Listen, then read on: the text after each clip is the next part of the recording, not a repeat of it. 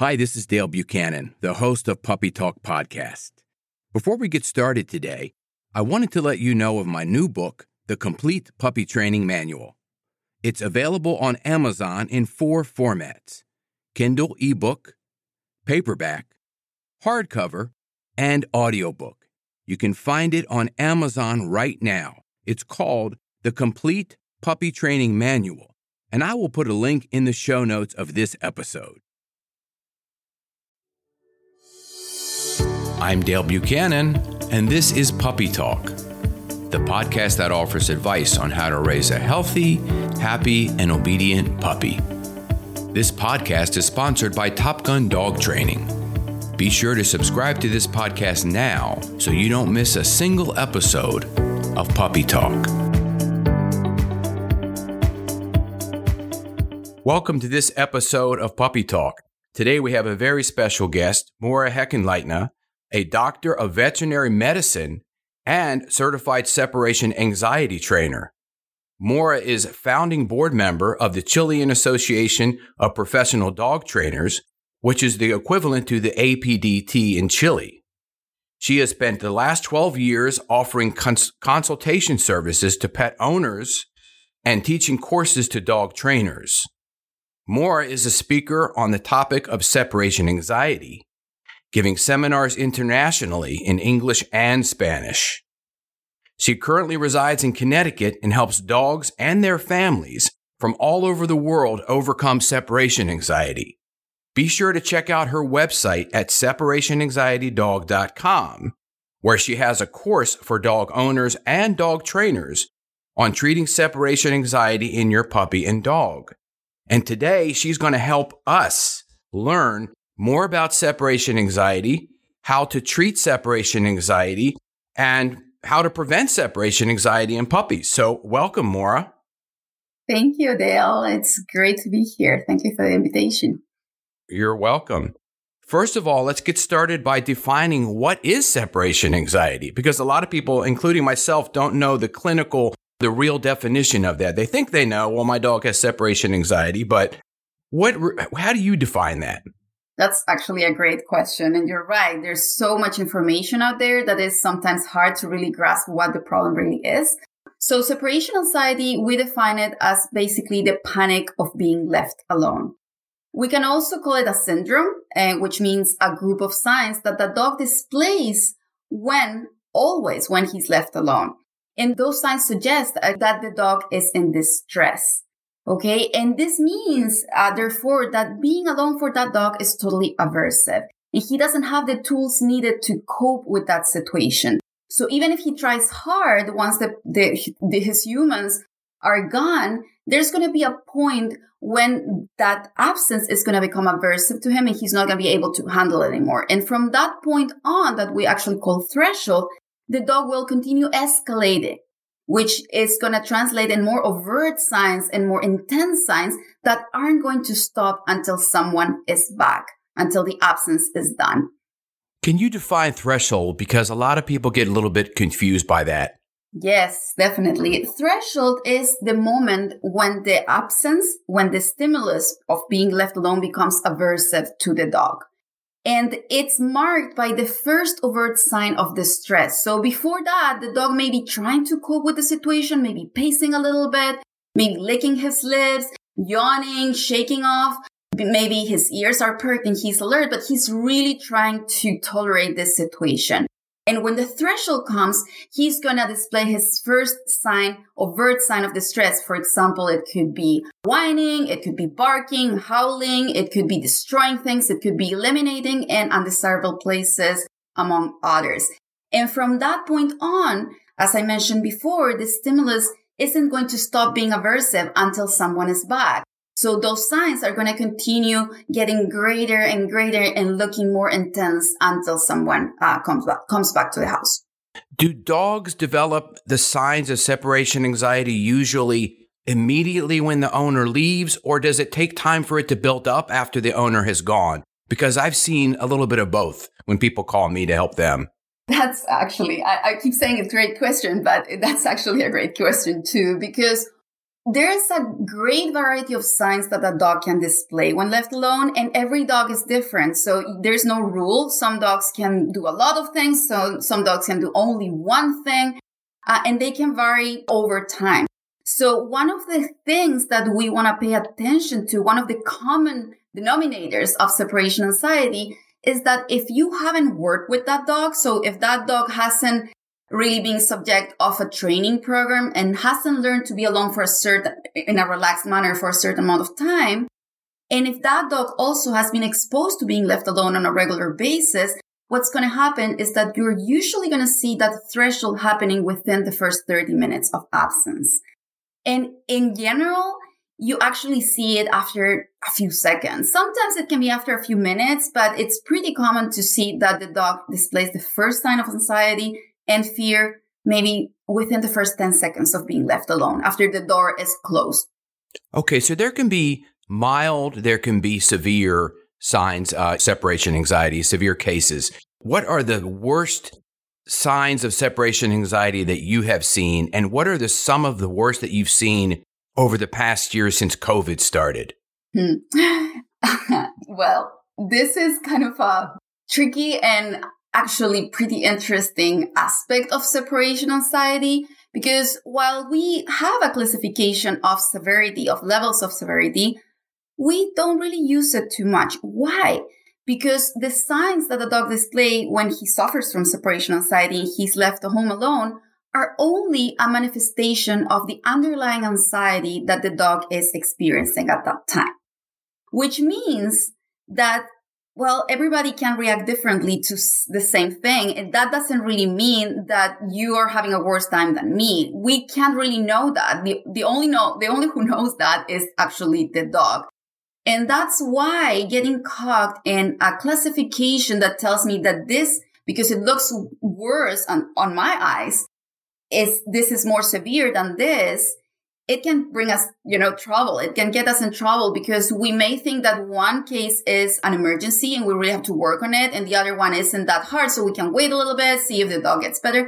And it doesn't work that way. Both cases are an emergency. And here's where I love to give an example, because I feel like it's very easy to understand that a dog with separation anxiety is panicking when alone, but sometimes it's difficult to relate to that.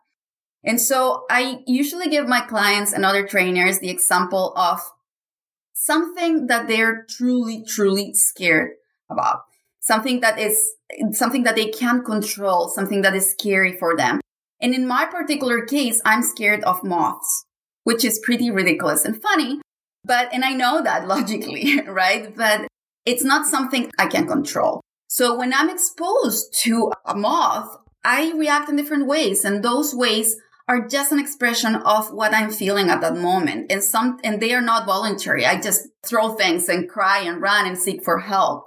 And if you think that maybe I have different alter egos, maybe some of those versions of me will react throwing things at the moth. Some others will react running away, but nobody can really tell which version of me is actually having a worse time.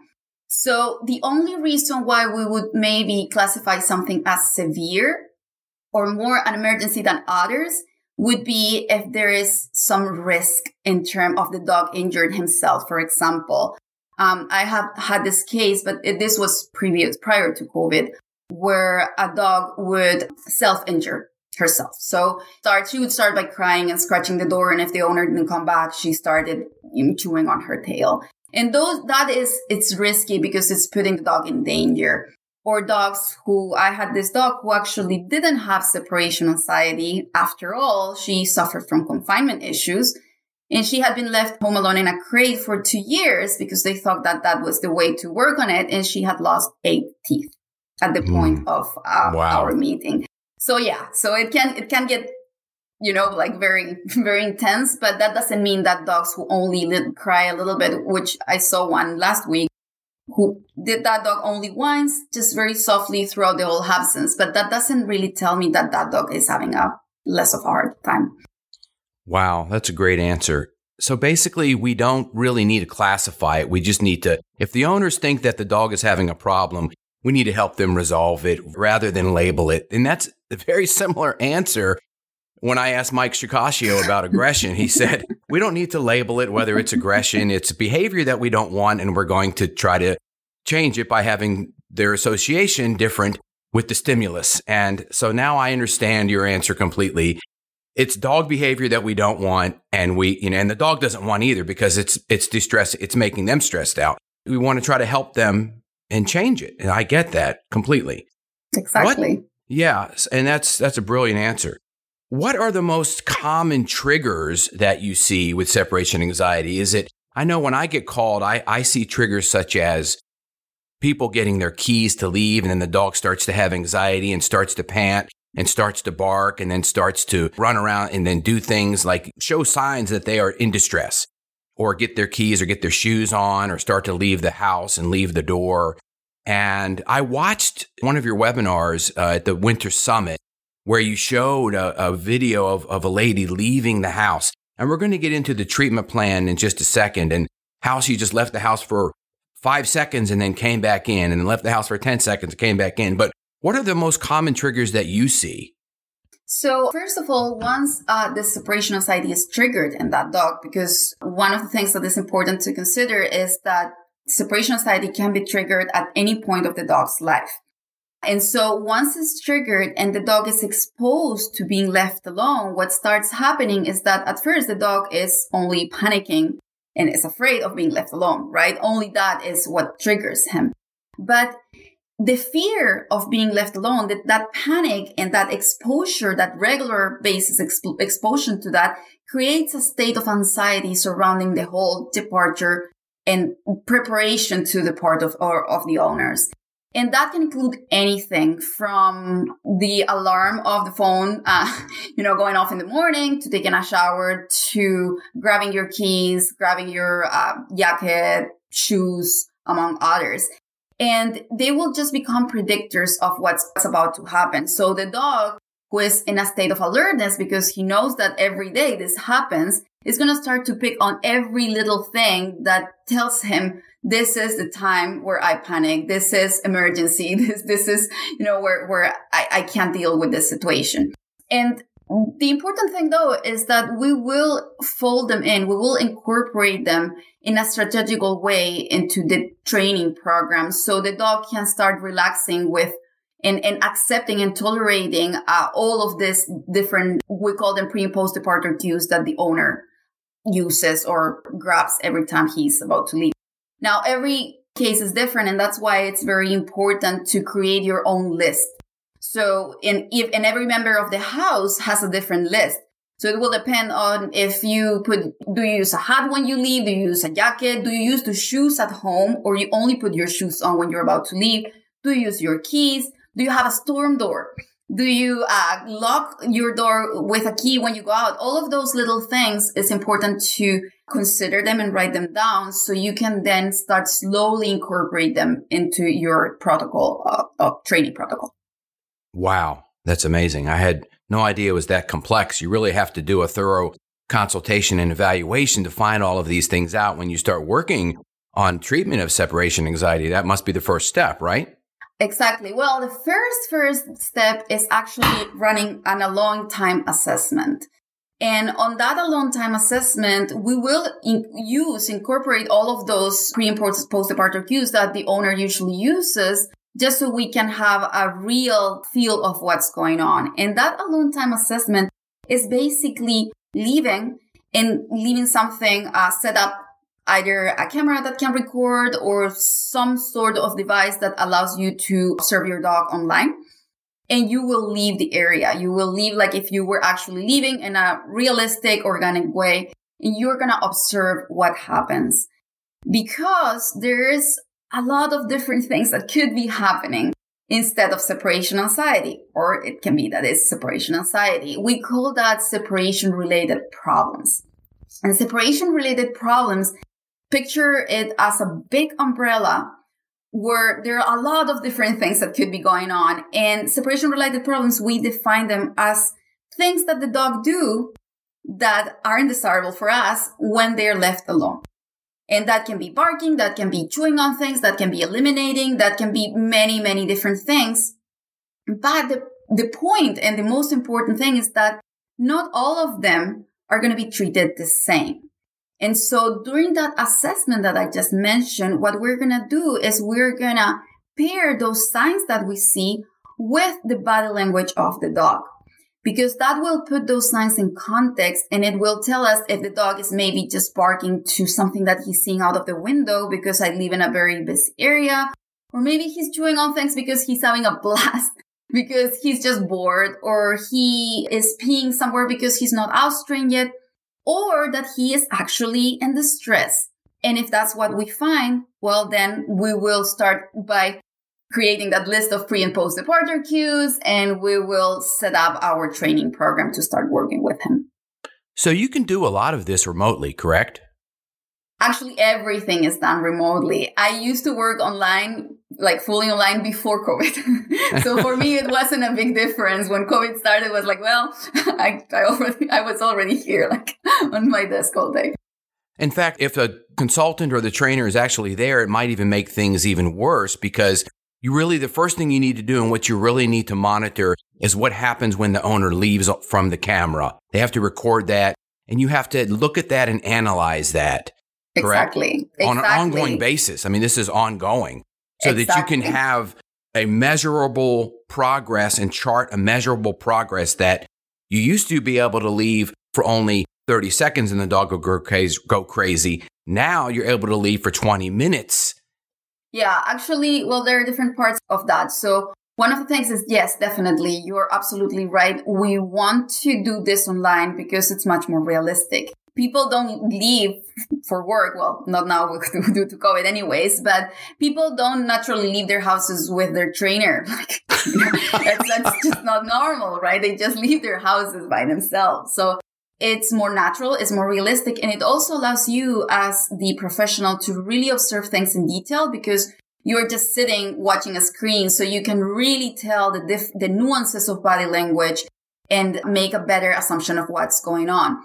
That's one part of the story. And the other part of the story is that when you implement your training program, you actually want to be watching your dog throughout the whole program. So you do your sessions with a device that is already connected. You set something up so you can observe every single nuance of body language and everything he does during that session. So you can be proactive and design it based on what happened on the previous day.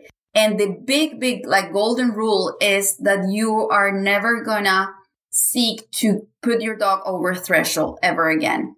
So you're aiming for a dog who is relaxed and just doesn't care about what you're doing at some point. So you can stretch that duration that, as you well said before, was less than 30 seconds to an hour, where the dog is sleeping or maybe just changing from one spot to another one, but in a very relaxed manner.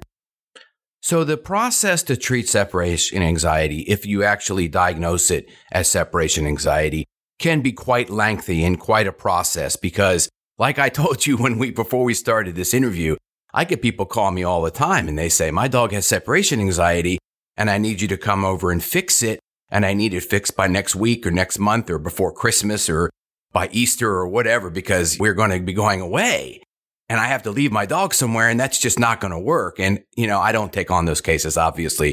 So explain to the listeners how detailed and how long the process usually is if a dog is diagnosed with separation anxiety. So the first thing I want to mention is that when people ask me that, the example I give them is, let's think that I want to overcome my fear of moths, because I already told them at that point that I'm afraid of moths, right? And you guys already know that. So let's say I go to a therapist and I start working. I want to work to just overcome this fear. And I tell the therapist, you know what? I truly want to do this, but I have a trip to Costa Rica in 3 weeks. And I'm going to be in the jungle and I'm going to be surrounded by moths. The cabin where I'm going to sleep is going to be full of moths. And I need to overcome this before I go there, because otherwise I'm not going to have fun. What do you think the therapist is going to tell me? Probably going to tell me like, I don't know how long it's going to take you. You're the only one who can tell me that. Right. So due to this being an emotional disorder, we can't really set the pace of the progress. That's something that only the dog will tell us. It's the way that I usually like to think about it and tell others to think about it is to think of this in months and not weeks. It's a long process. It can be done in a simple way. It is effective, but it takes time. And there are regressions along the way, so it's not a linear process. Nobody learns in a linear way. We don't do it either. So when you learn something, all of you, if you have a hobby and you're learning something, let's say I'm learning to play the piano. Some days I will be great, and some days I will forget what I learned. And I will have to revisit and practice again and review what I had learned so I can remember, and then I'll move on to the next stage. It's exactly the same type of process. So the only one that's going to set the pace is the dog. And the speed of the progress will depend on the plasticity of the dog, on the environmental changes or environmental factors that could be altering things, and of the participation of the owners or guardians. So the owners do have to participate. They have to do something with the dog basically every day, probably. They have to do a little bit of work with the dog every day or as much as they possibly can. Because just like the analogy of learning a musical instrument, if I put a piano in front of somebody and they've never played the piano, they're not going to play Beethoven. They're going to go through the exercises of the keys and the chords, the finger exercises, and they're going to start with chopsticks, the song Chopsticks, which is just, 2 keys. And then they're going to go from there and progress. But a lot of people, they think that when they start to get involved with something like this, they're going to hand it over to a trainer or behavior consultant or something, and it's all going to be taken care of. But the owners have to do the work. They have to put in the work, right? Exactly, because they are the ones who are leaving. Right. So I can work with a dog being the trainer, and I would have to go to the house and practice leaving the dog, but that's not going to be transfer in a way. It's not going to transfer well to the owners. It's the owners with their own pre and post departure cues and just being themselves instead of me, So it's important for them to practice. Actually, if you have a household with more than one member of the house who lives there, everybody will have to practice. So the dog gets used to every person leaving, every combination, together, separate. And yes, you can add those things along the way, but it's important for everybody to know that every person has to practice. How does separation anxiety happen? How do dogs get separation anxiety? Has there ever been any studies on this? And do you have any information on how this even happens? Because I know from some of the people that have contacted me, separation anxiety is not there one moment and then all of a sudden it's there. So what are some of the things that that this is what can contribute to separation anxiety happen? And what can owners do to help prevent separation anxiety from happening? That's the magic question. Prevention. We will talk about that because it's a tricky one. So there's tons of information out there, right? And I'm sure that it has happened to you too, Dale, that when people call you to talk about separation anxiety and let you know that their dog has separation anxiety, they have already searched the internet, had talked to other friends, colleagues, acquaintances, and they're sure that they were the ones who blame. They are guilty of triggering separation anxiety in their dogs, and they feel guilty. Many times they tell me with a face that people can't see from here, but they squint and they say, "Oh yeah, I let my dog sleep with me. I probably triggered this situation, this disorder." And so the reality is that we aren't sure what causes separation anxiety. We think that there is a genetic predisposition that when paired with different environmental factors the onset of separation anxiety can be triggered. And those environmental factors are usually change or traumatizing events for the dog. They don't have to be traumatizing for us, but any changes such as, for example, moving, traveling in an airplane, long drive, change of the members of the house, someone moved out, someone moved in, loss of someone, separate from the litter, from the mom at some point of his life, and a traumatizing background, but not necessarily. I've had many, many dogs who come from breeders, very good qualified breeders, and they still show separation anxiety when they arrive. Medical issues, other behavior problems, all of those things could trigger the onset. And as you well mentioned, it happens in the blink of an eye. So the dog didn't have anything before, and the day after, the dog is experiencing this problem. And that's why it can happen at any moment of the dog's life. And it's not, as we thought before, always presented in adolescent dogs. Now, due to this, it's not possible to prevent it, because we can't prevent something we don't know the cause of. It's impossible. Like, we can't remove that cause because we don't know what causes it, right? Mm-hmm. But we can do certain things to lower the chances as much as we can, with no guarantees, of course, to have this problem with our dogs. And that ideally goes into help your dog being flexible enough so when he's exposed to changes in his life, throughout his life, those changes don't represent something that is really traumatizing for them. That means that when they're puppies or after you adopt them, even if they were adults, try to teach them slowly to be okay in different setups, in different environments. Just, like, spend time with them in different places, travel, and make it comfortable for the dog. Make it something that is a good experience for your dog. And the same goes for absences. Even now that we're not leaving the houses, some countries are actually in quarantine. Still, the ideal would be, if you just got a dog, try to do some absences if your dog doesn't suffer from separation anxiety, and try to do it in a way that is periodically, even if it's 20 minutes a day, even if you have to go and sit in your car, just so your dog gets used to the flow of being left alone, and it doesn't happen all of a sudden once you are back at work. I got a puppy last May. I had a dog that died in April of last year. I had him for 12 years. He had no separation anxiety. He was great. I see a lot of behavior problem now in puppies that I train. So I made sure that Dixie, and she'll be 1 on Valentine's Day coming up here on Sunday. Aww. And I left her in the crate the first night I had her for an hour. She barked for 2 minutes because my next door neighbor told me.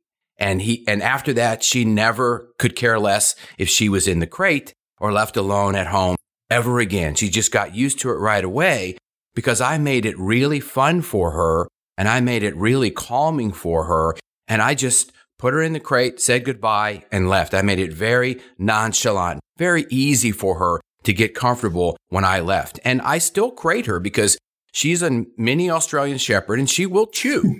And she will chew things up in my house. She's chewed my MacBook Pro computer cable several times while I was in the shower. So I know she will chew. I have to keep her in the crate. I go, Dixie, let's go. I got to go. I go with your crate. She just goes in the crate and lays down. No problems. What I did was I just made it very comfortable for her to be easily left alone and have no issues with it. Are there certain tips that you can give to new puppy owners to have the success rate that I did?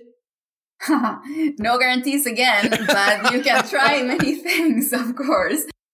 So the first thing and most important one is that I would recommend to have certain type of device so you can monitor your dog, because that will give you a lot of information. And it doesn't necessarily mean that you only want that device if your dog suffers from separation anxiety, but if you just adopted a dog and want to start leaving him alone and want to make sure that things are going well, best way is to have eyes there, right? And be able to spy on him. Because that will also tell you if your dog is relaxing faster and faster. How is your, whatever you implemented working? That's one of the things that I would do. And the other thing is that if you are going to crate your dog, I would make sure to first teach your dog to be very, very happy in a crate without you leaving. So first of all, the dog should love his crate, his or her crate, at other moments of the day as well. And then if you're sure that your dog is great in the crate and he loves it, then you can start introducing absences in the crate. Some dogs will be super resilient and will adapt right away, such as, what you were saying about Dixie. She just is a she, right? Yeah. Yes. Okay. Yes. Because we use that name in Spanish, for really? Both. So yeah. Oh, for men too, huh? Okay. Yeah. So in her case, she did great, just adapted to it. And that's amazing. And many dogs could do that. But monitoring will allow you to see if a dog doesn't do really good in that particular setup, and will tell you or let you know that you have to work on it. Now, some dogs do suffer from confinement issues. Some dogs do suffer from confinement issues and from separation anxiety together. That's pretty common. But also some of them only suffer from confinement issues. And so that means that when they are in a crate or in a restricted area, they react. But once they're free in the house, they are totally okay. So if that's your case, and if you see a lot of reaction leaving your puppy in a crate the first time, you would want to evaluate, assess with your dog free in the house for a few minutes if you leave, and see if there is any difference. Because that will give you answers, and that will, in a way, allow you to set up the environment for success. If you find out that your dog is really having a hard time being in a crate, is suffering, it's just not working right, it's maybe better that you put all that energy that you are thinking to put into the crate training into having a dog who's reliable at home. So you can quickly leave him free in the house without him panicking anymore. So it will depend on the dog, but that's why monitoring and observing will give you so many answers. Great. So with COVID, over the past almost year now, people are getting and families are getting puppies. They're all home. Both the husband and wife are home. The kids are home. The dog gets used to the family. Now the dog is a year old. This is the opposite of Dixie's situation, because I leave Dixie home alone a lot. But the dog is home. And then all of a sudden, the family leaves and they go back to work and the kids are going to school. And then they find out that there is a potential problem. What can owners do to get ready for their departures as the world starts to get somewhat normalized so that their dog can get used to them? I know you've hinted on it already here, but this is kind of a review so we can start wrapping this up. But what can they do to help get their dog used to them leaving in small doses before they leave all day long? The first, and I will repeat it, over and over again. First of all, get a camera or a device that allows you to observe your dog. And then after that, start doing a few absences. Even if you don't have to go anywhere, even if work hasn't resumed yet and school hasn't resumed yet, in person, I mean. And start observing what happens. If everything goes okay, you can continue doing absences, right? If everything seems to be working, if your dog maybe whine a couple of times and then settle for the rest of the absence and really settle, and you can see a body language that suggests that your dog is relaxed, that is not alert, start doing absences in a variable way. So you will do it every day. You won't go 20, 30, 40, 50, 60, 1 hour, 2 hours. You will go maybe one day you will do 20 minutes, the other day you'll do 40, then 30, then 50, and so on. And make sure that your dog adjusts to this so it's not a big change for him once everybody goes to back to work and school and he has to be left alone completely. If you see that something looks wrong, and you leave your dog alone the first time and you see that your dog panics and he doesn't stop, the first thing is, if your dog was confined, try it out free in the house. It could be only confinement issues. If you try free in the house and you still see signs, but those signs escalate over time, remember we talked about it, about how separation anxiety behaves. If you see that doesn't stop until you're back, then you may have a dog who suffers from separation anxiety. If that's the case, you will want to suspend absences while you work on the training program, because you can't expose a dog to something that he's afraid of and at the same time trying to teach him to be okay with it. You can't have someone over threshold and then put him below threshold and teach him, okay, you know what, you should be okay with this. You should understand that in this particular moment, things are going to be okay. You shouldn't panic. And then, of course, after your absences are managed, and with that, I mean that the dog has always, he has to be with a human at all times, not necessarily you, but a human at all times. At that point, you're ready to implement a training program to overcome the problem. That's at that point where they would have to contact somebody like yourself. A certified Ideally. separation anxiety trainer. How do you, that's what it is. It's a CSAT, certified separation anxiety trainer, right? Exactly. And you've gone through, in addition to being a vet, you've gone through extensive training to learn how to treat separation anxiety and how to coach people on helping the dog overcome this issue. So if somebody gets to the point where they think that their dog has separation anxiety, how do they contact you? Because I'm not a separation anxiety expert. I don't handle separation anxiety myself. I always refer it out. I get calls for it. But how do they contact you? How do they find you? Can you tell us about your website again and the course you offer there for dog owners and dog trainers? Yes, sure. Thank you. So my website is separationanxietydog.com. Pretty easy. And if they find out or they think their dog might be suffering from this disorder, there are two different ways that they can get help. Definitely find a CSAT, Certified Separation Anxiety Trainer, because they're going to be able to help you throughout this process. Personally, I offer one-on-one private daily support training, basically. I coach them day by day in that format. And the other format is the course you were mentioning, which is training like a do-it-yourself separation anxiety course. And that is available for dog owners and dog trainers. It's made in a very, very easy to follow way. It's done by video lessons that the goal is for you to watch them and then achieve the goals that were set in that lesson before you get into the next one. So I basically join you during the whole process of helping your dog so you don't feel lonely and you can burn stages one at a time. That is so awesome. Such a great resource for people. And I'm very happy that it's going so well for you. Thank you. This has been an amazing opportunity for me, and I hope our listeners to learn more about separation anxiety. A lot of stuff in here I did not know. Again, because I'm not an expert in this, you have to be an expert to know all of these things. And it sounds like separation anxiety, if it is diagnosed as such, is a very complex, lengthy process to treat. And it requires a lot of patience, management, a lot of education, and that's where you come in. So I want to thank you so much for providing this information to our listeners. I'm going to put all of Maura's information, website, all of that stuff in the notes of this episode. And we're going to end it right now. If you have any other questions about separation anxiety, feel free to reach out to us at puppytalkpodcast.com and I'll forward you her information, or just go directly to her website, separationanxietydog.com. So once again, thank you, Maura.